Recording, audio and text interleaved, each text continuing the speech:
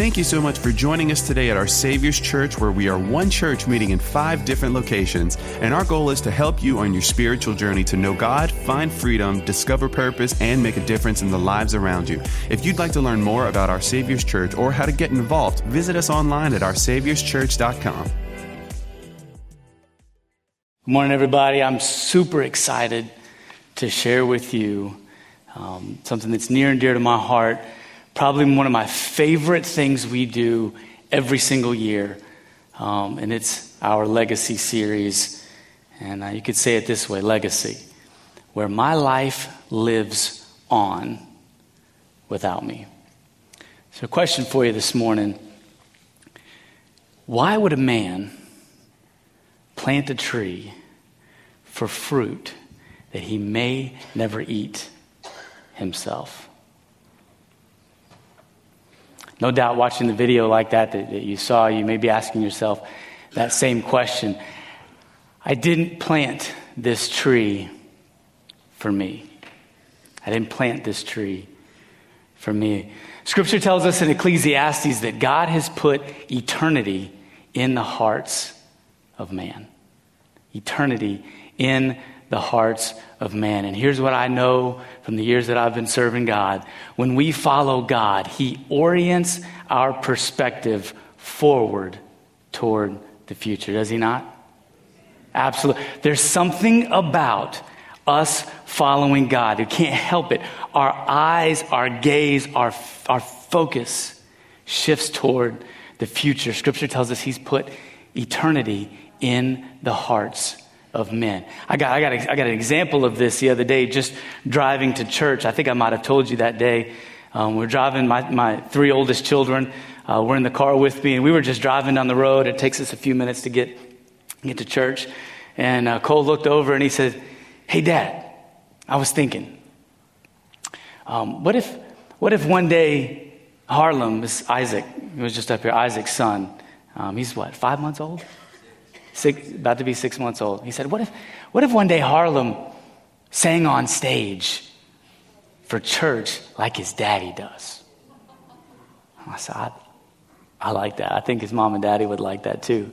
I could see that happening. Both of them are very musically gifted and all that. Again, both of us looking forward, driving down the road.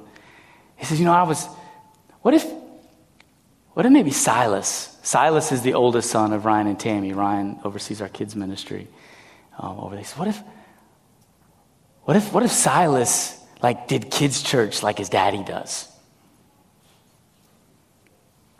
I like that. I think it'd be good. Yeah, I see that. Okay, all right. A few minutes later goes, I was thinking, Daddy, maybe one day, I don't know, maybe I could preach like you do on Sunday morning. And I said, I think that'd be amazing, son. I think you do a great job doing that. But here's this 13-year-old boy on his way to church.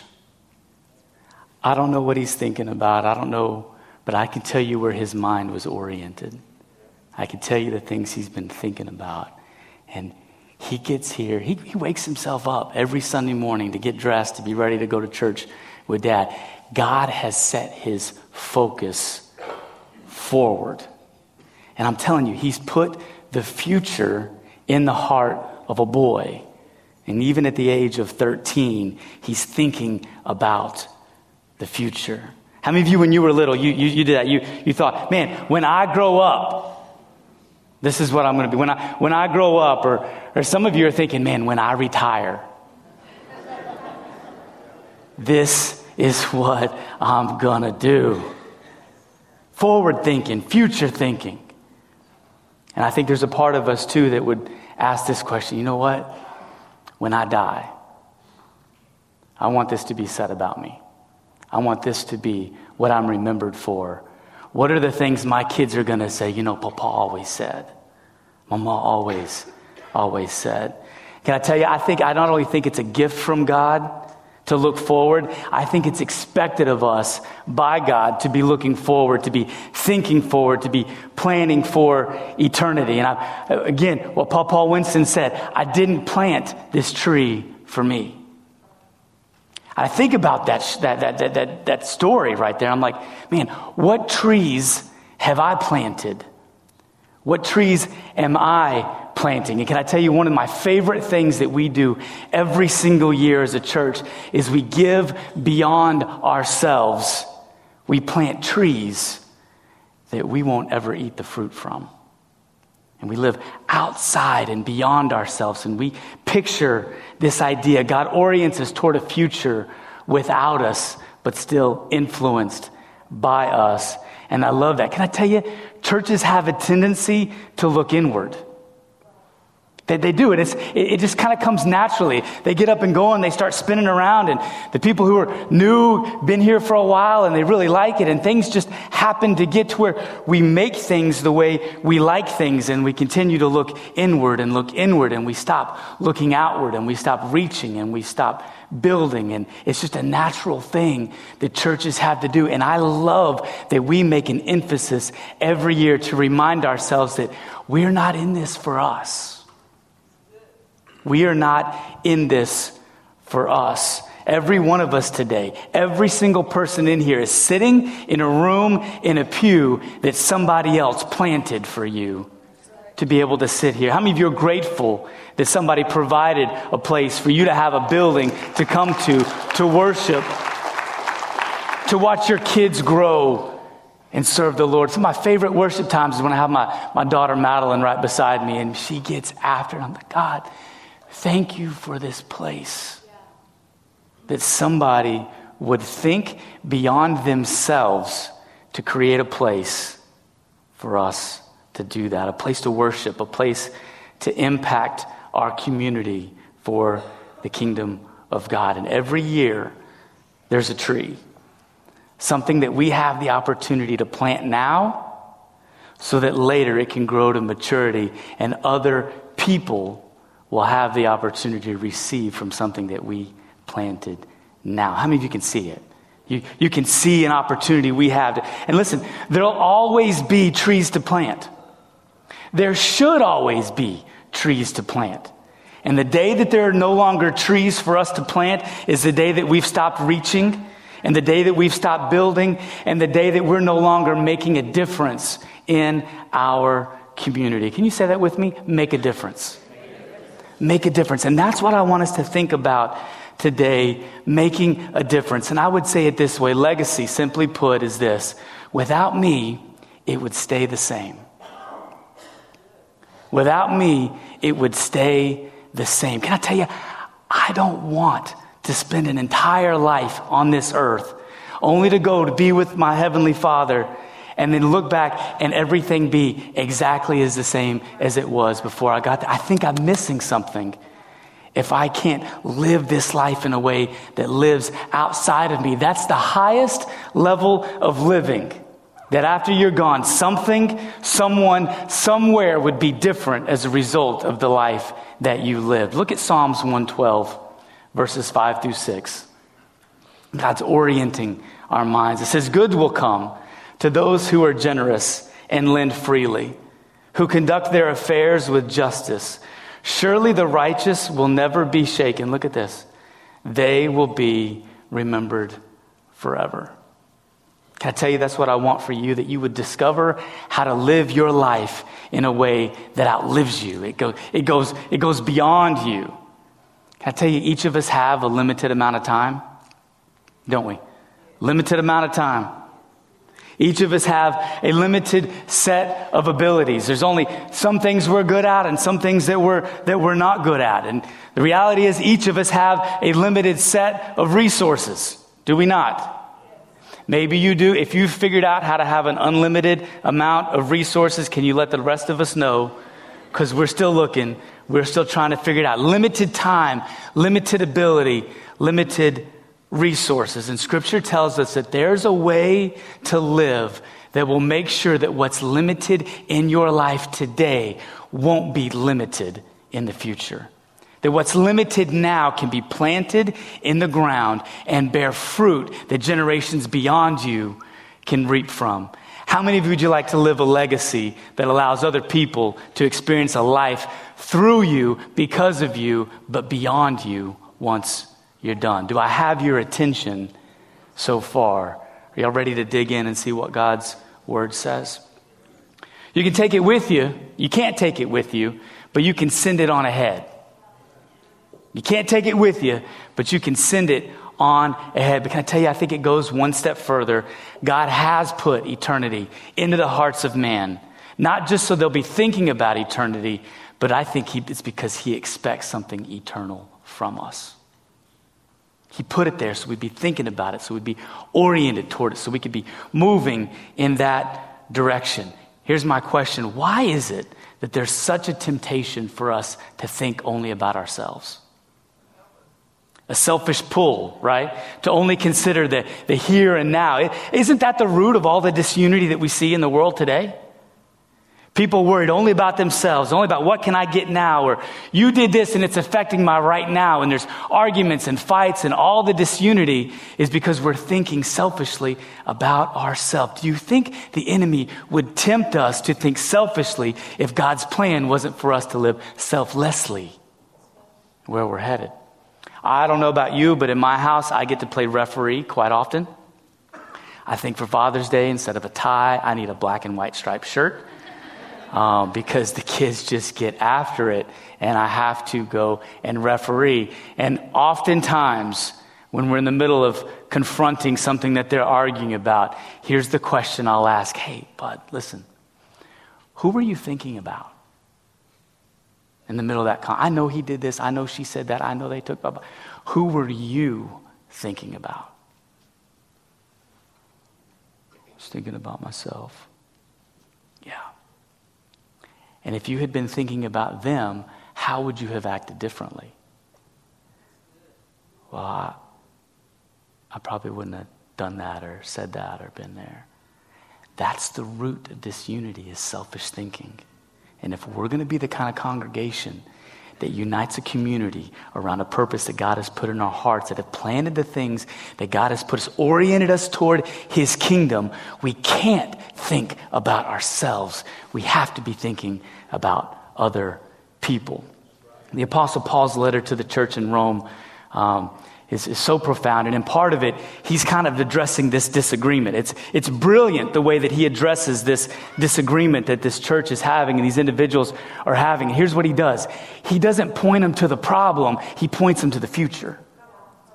He points them to the future. He says, you're worried about all of this right now, but I'm telling you, there's something forward in the future. And if you can get your eyes off of yourself and start looking forward, it'll change the way you think. It'll change the way you act. I'm going to show you. Here's where it is in Romans chapter 14. He gives us a glimpse into eternity. It says, why do you pass judgment on your brother? Or you, why do you despise your brother? For we will all, who's he talking about? All of us, we will all stand before the judgment seat of God. For it is written, as I live, says the Lord, every knee shall bow to me and every tongue shall confess to God. Look at this. So then each of us will give an account of himself to God. It's heavy. It's heavy. But that's how Paul addressed disunity. That's how Paul addressed conflict. He's saying, listen, I know you're worried about you, but you need to be worried about that day when we stand before God and give an account for the way that we lived, for the things that we did and said. I was having a conversation with a man a couple years ago, and we were just talking casually in conversation, and we were talking about parenting and the way that I parent, and we were talking about my life, and I just said this. I said, man, it's just sobering to me that one day I'm going to stand before God accountable for how I've parented my children and accountable for how I live today. It was just a statement. It rolled off my tongue. I wasn't thinking anything of it until he said, well, I don't agree with that at all. I'm not accountable to anybody.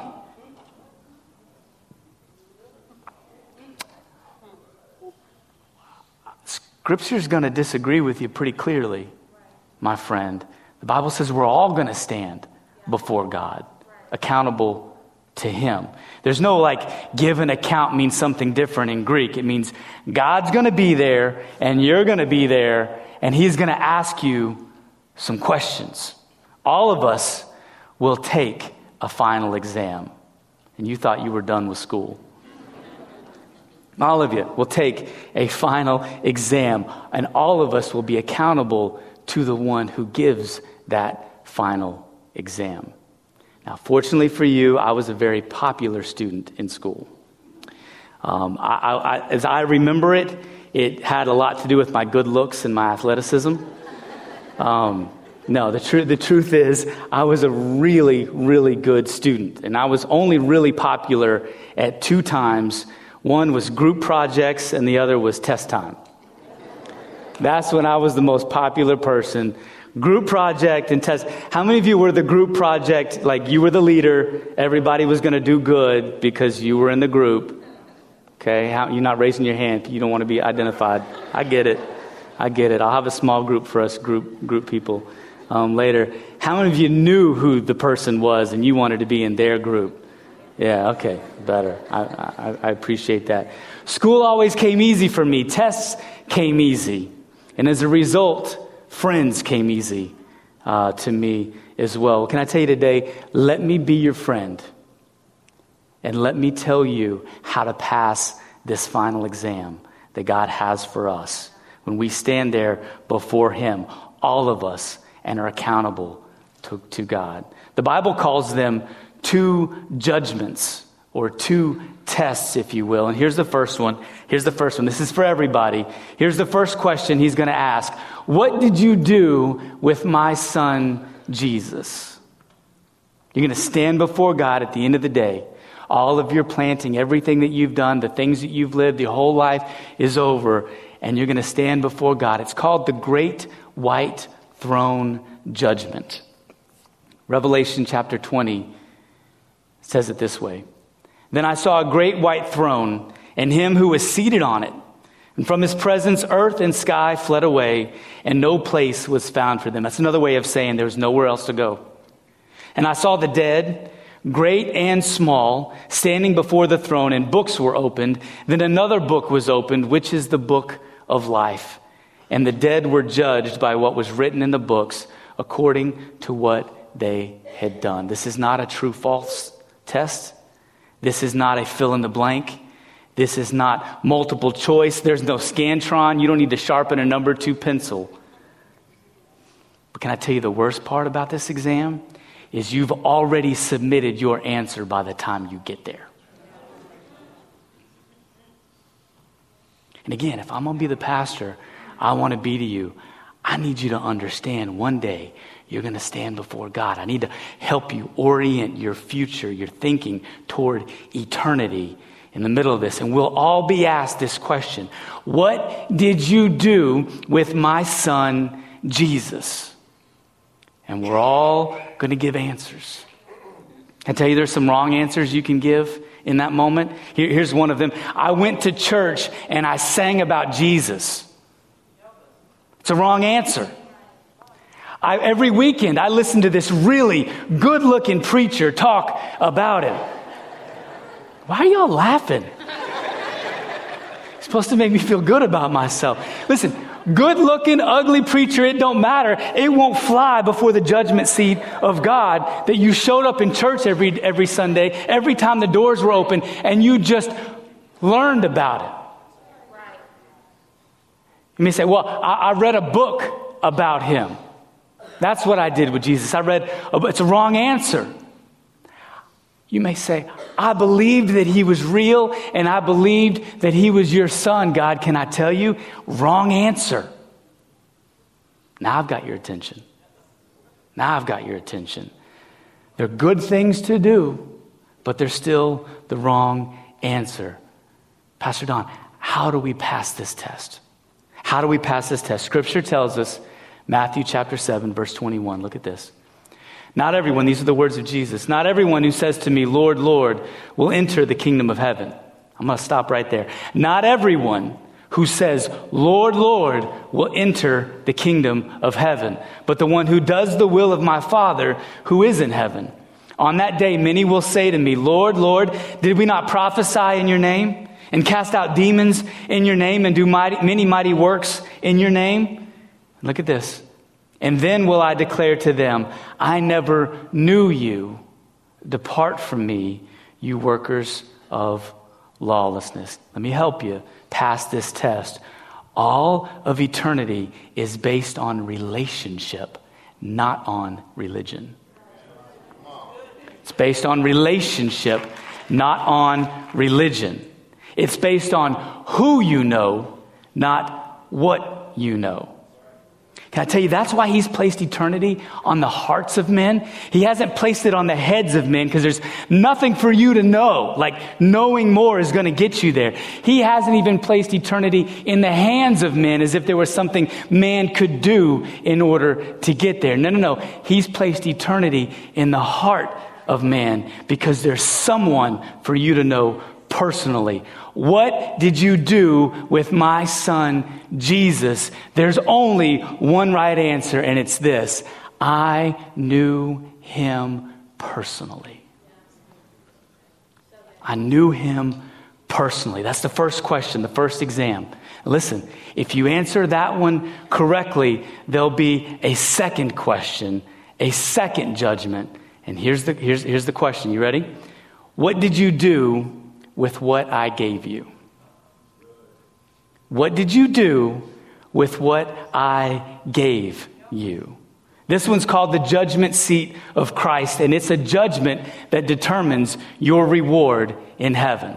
Look at this in Scripture, 2 Corinthians 5:10. It's called the judgment seat of Christ. For we must all appear before the judgment seat of Christ, so that each one may receive what is due for what he has done in the body, whether good or evil. I tell you this, think celebration, think a rewards ceremony. Jesus is excited about this one. Matthew 16:27 says, for the Son of Man is going to come with his angels in the glory of his Father. And then, look at this, he will repay each person according to what he has done. And when I first read this, it kind of felt weird. I'm like, God, it feels weird that you'd repay me. I'm doing this for you. I don't need repayment. I'm not trying to earn anything or do anything. Can I just tell you, it's weird that you'd think God would repay or reward each person, but that's what Scripture says. Look at this, Hebrews 11:6. And without faith, it is impossible to please him. For whoever would draw near to God must believe that he exists and that he what? He rewards those who seek him. God is a rewarder. It's a reward. It's okay to think that way. He wants you to be thinking eternity. He wants you to be thinking, when you get there, you're going to stand before me. Let's talk right now. What did you do with what I gave you?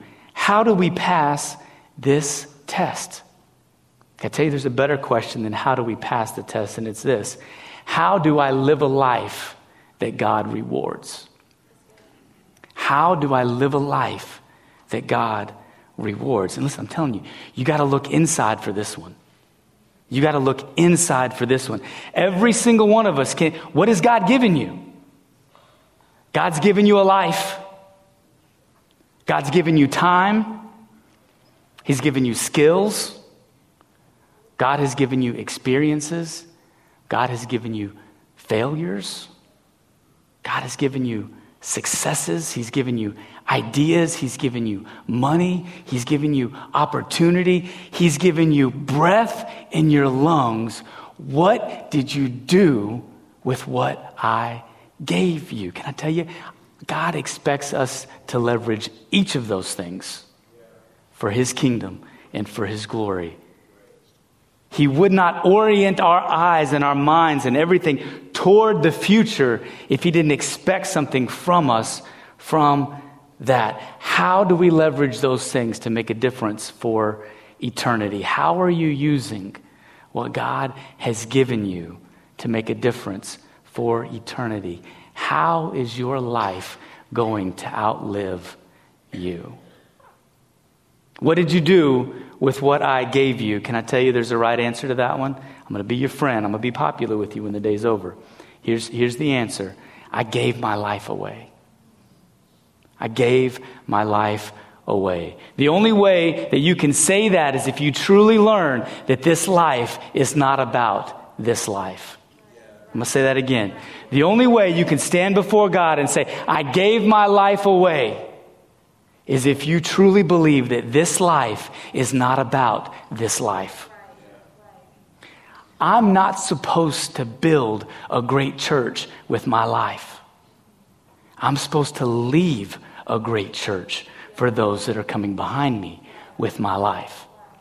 I'm not supposed to be a great parent to Cole, Madeline, Avery, Garrett, and Elodie. I'm supposed to teach them how to be great parents to their children and their children's children all the way down. My life is not about my life.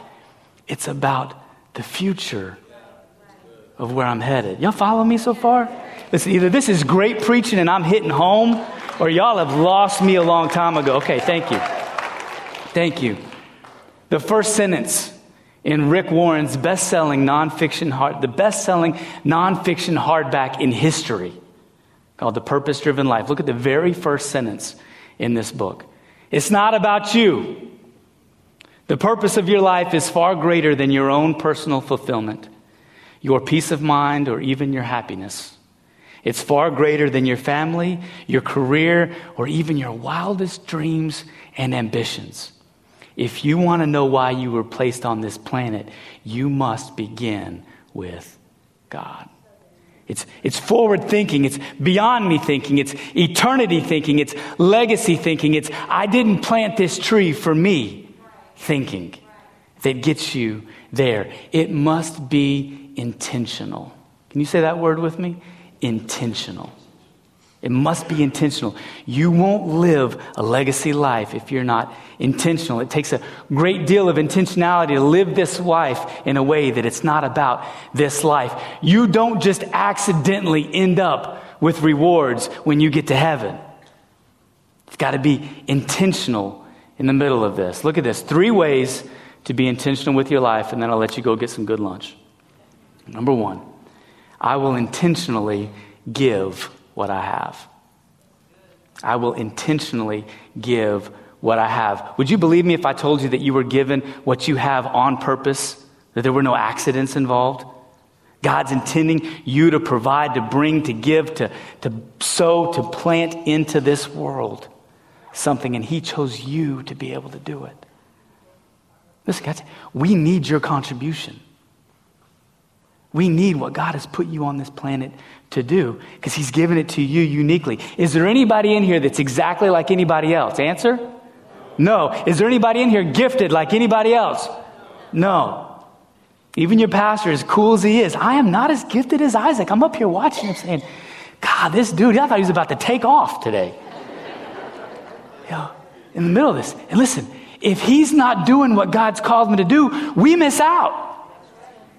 We miss out in the middle of this. 2 Corinthians 9:11 says this, you will be enriched in every way to be generous in every way, which through us will produce thanksgiving to God. I'll say it this way. We are blessed to be a blessing. We're blessed to be a blessing. And if it gets to us, then it needs to get through us so that it can bring thanksgiving to God. Look at this. I'm going to teach you for just a minute. Intentional giving involves 2 things. It involves priority and percentage. And I want you, if you remember anything, remember these 2 words.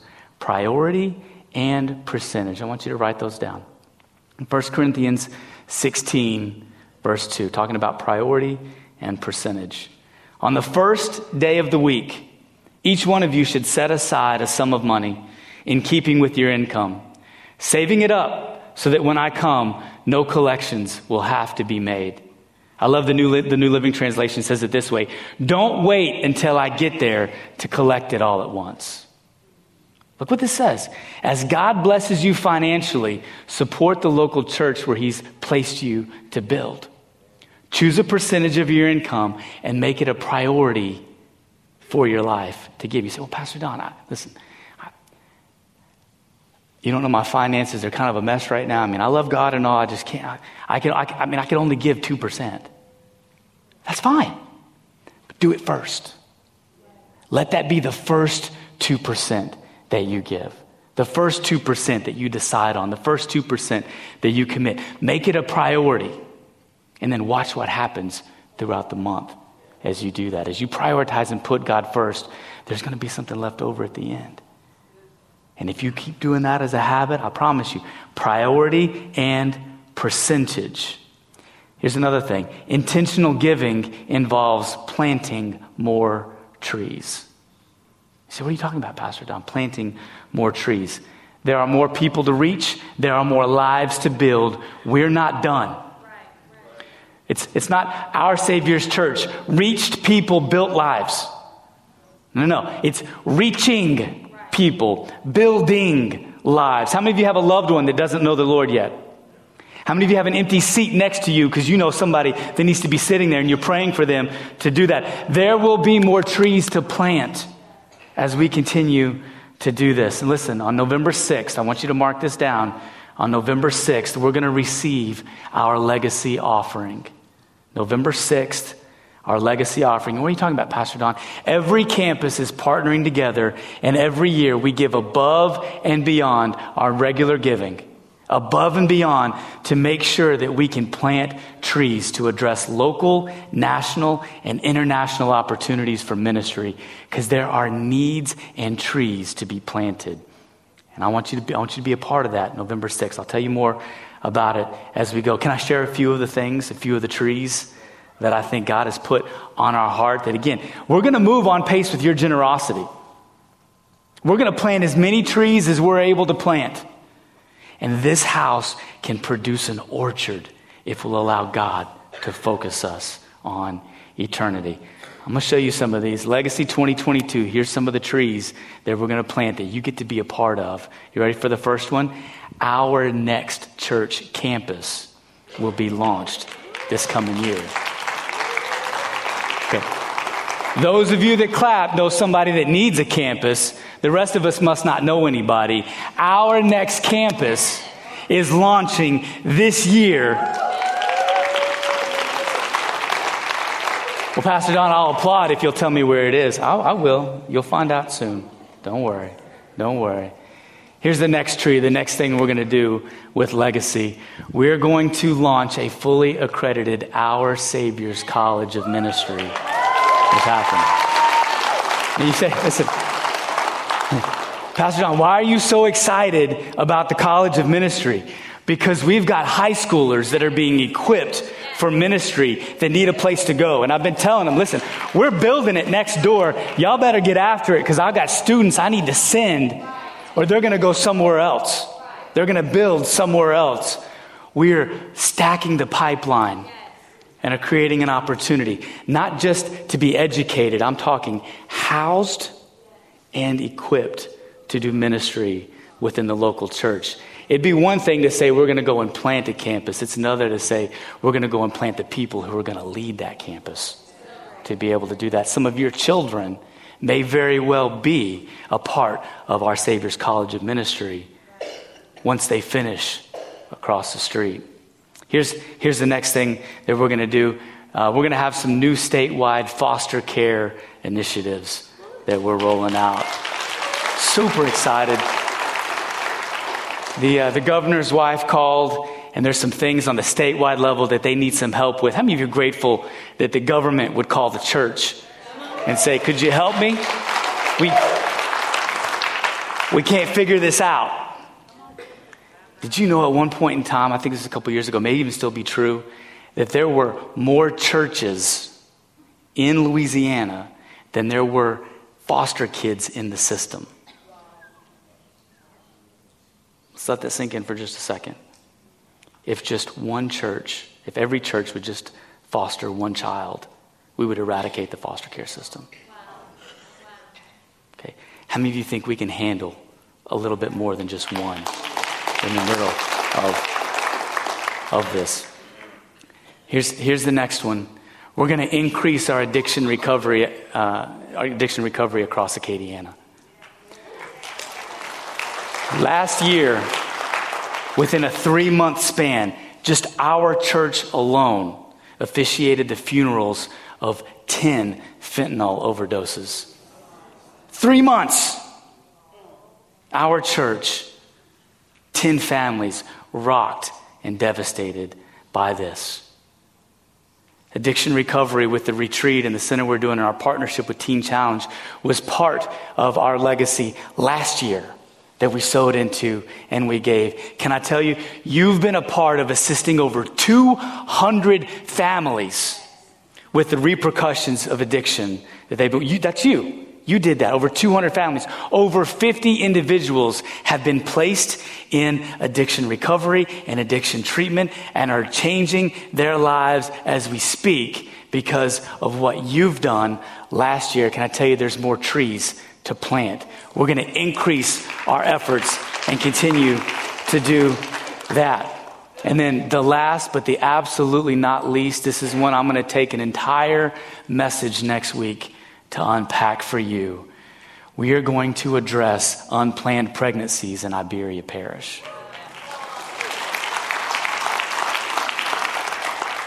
God willing, we're going to make the most significant impact on unplanned pregnancies that Iberia Parish has ever seen. But you better be fired up and ready to hear about it, or just stay home next week, because I'm telling you, that's what we're talking about in the middle. Can I tell you, some of these trees, you look at that list, those are large.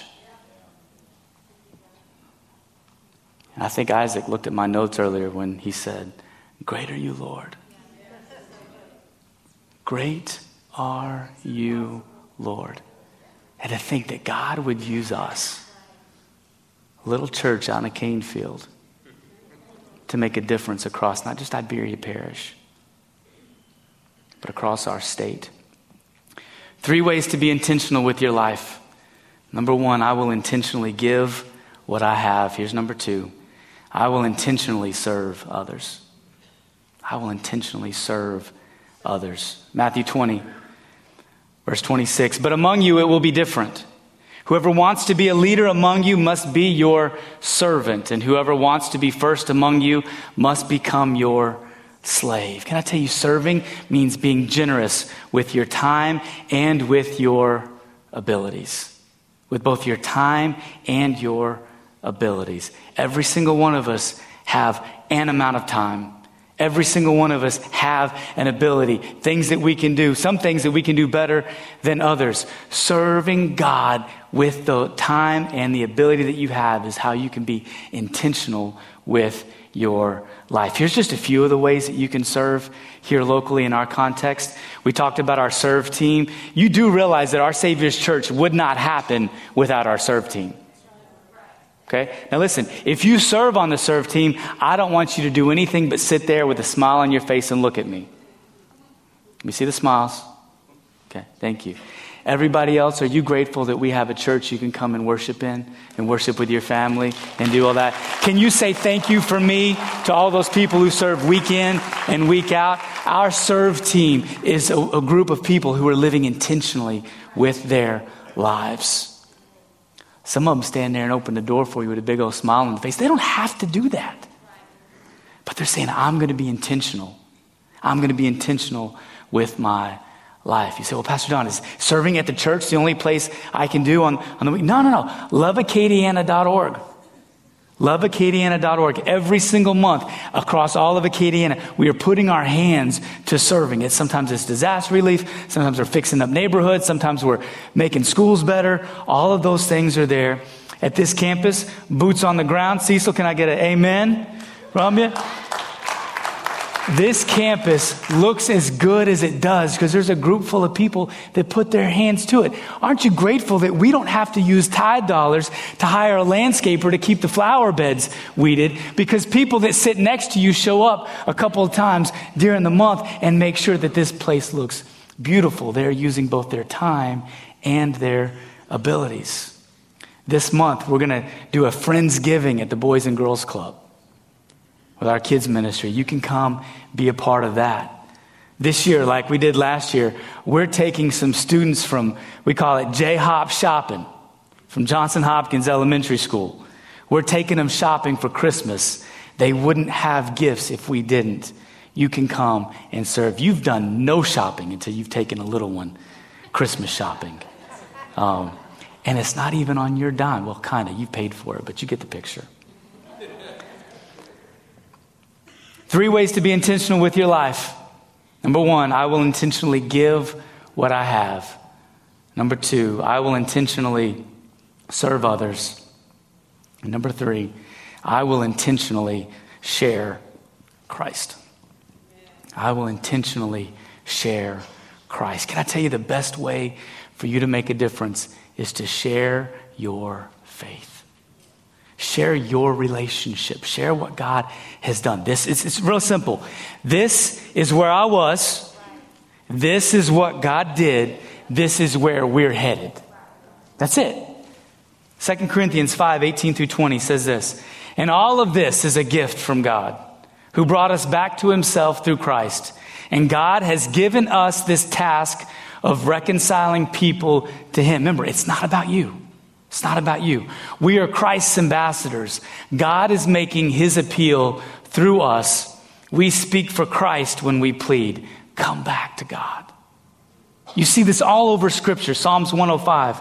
Give thanks to the Lord and proclaim his greatness. Let the whole world know what he has done.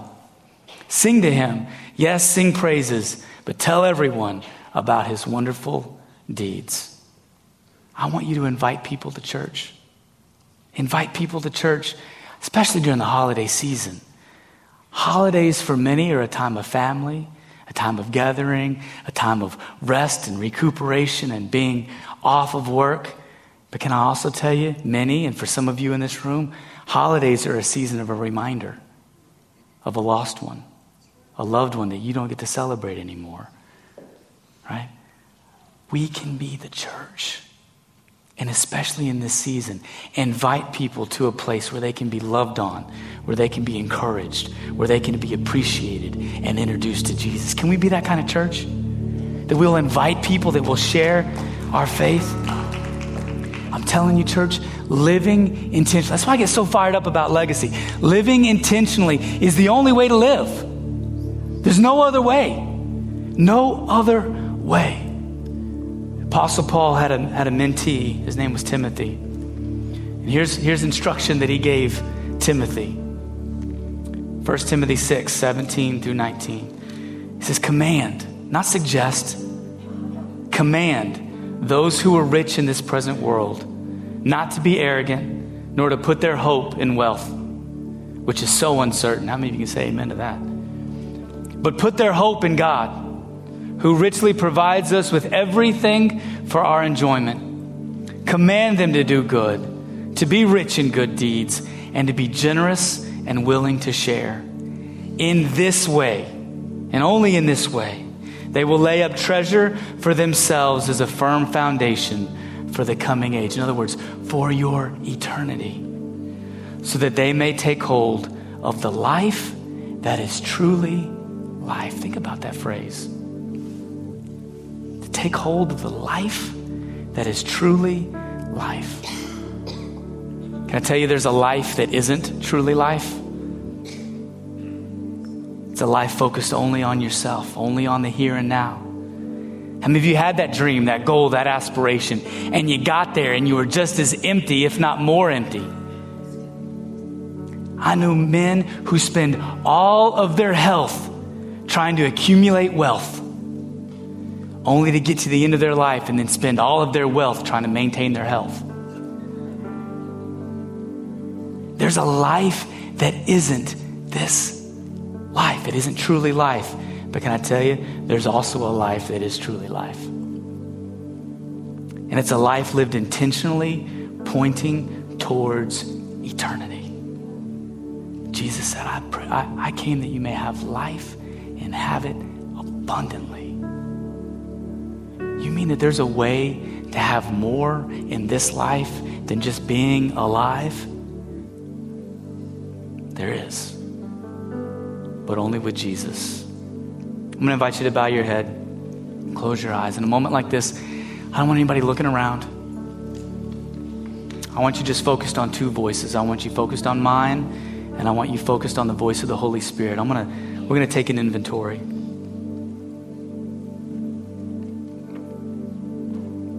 I didn't plant this tree for me. Legacy, where my life outlives me. 2 questions, the final exam.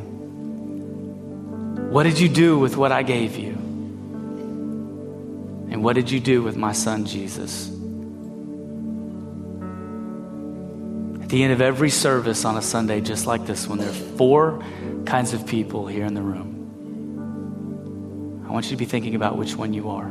There's 4 of them. Here's the first. Those who know Jesus personally. You're ready for eternity. Your answer to the question, what did you do with my son Jesus, has already been submitted. Can I tell you, I'm proud of you.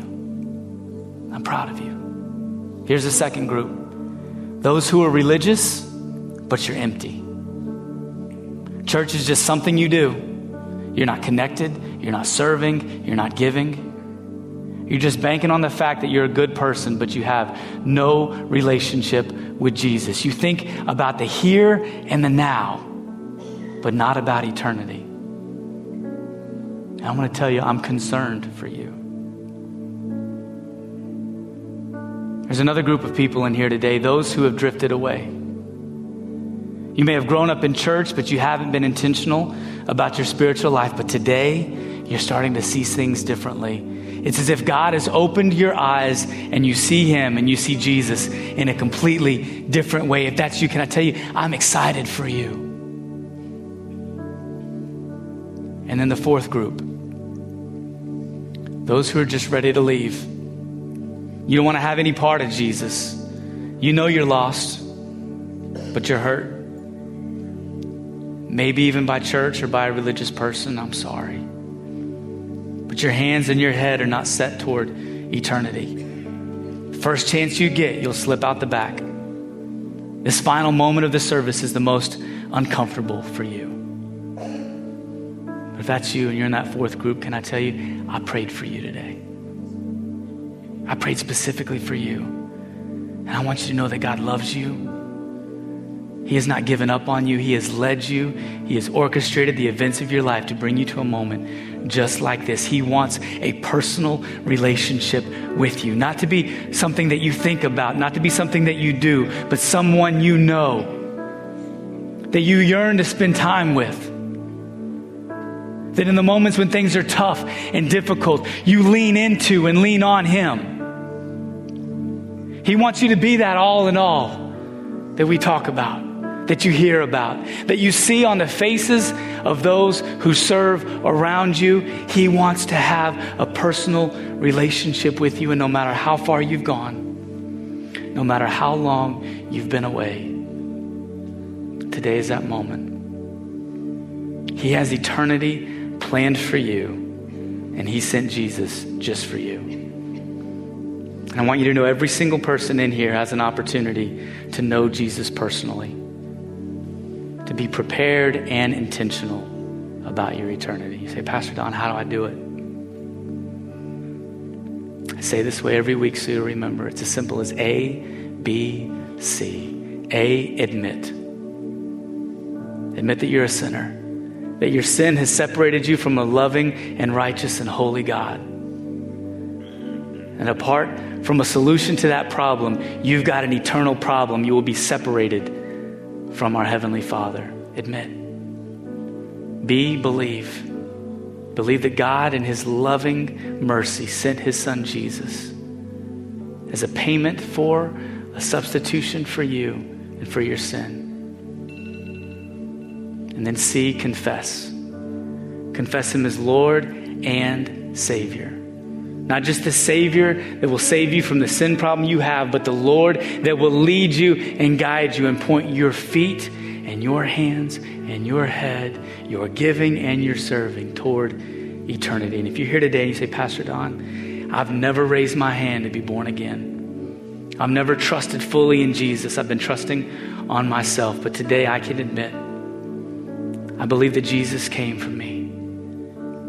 And I'm ready to confess him as Lord and Savior. I want to lead you in a prayer. It's not the prayer that saves you. It's the work of the Holy Spirit inside that allows you to even come to this point of a decision. But if you're here today and you say, Pastor Don, I want you to pray with me. I'm going to ask you right where you are. Nobody looking around. I'm not trying to embarrass you. I'm trying to show you that you have an opportunity to know Jesus personally. And I'm going to ask you to raise your hand so that I know who I'm praying with. And if that's you and you'd like me to pray with you, Pastor Don, I'm ready to be born again. I want to live my life intentionally, pointed toward heaven and eternity. Raise your hand right now from where you're seated. Thank you. I see your hand. Keep them lifted. Thank you. I see your hand. Anybody else? Thank you. I see your hand up in the balcony. Thank you. I see your hand. I see your hand. Thank you. I see your hand. Let's put our hands down for just a second. Before I pray, I said, Pastor Don, I don't want to miss the opportunity. Every week I sit here and I know I should raise my hand, but I don't. I want to give you that opportunity to know Jesus personally. Let me know who I'm praying with, and then we'll pray. Raise your hand if that's you. If you already raised your hand, don't raise it. One more time.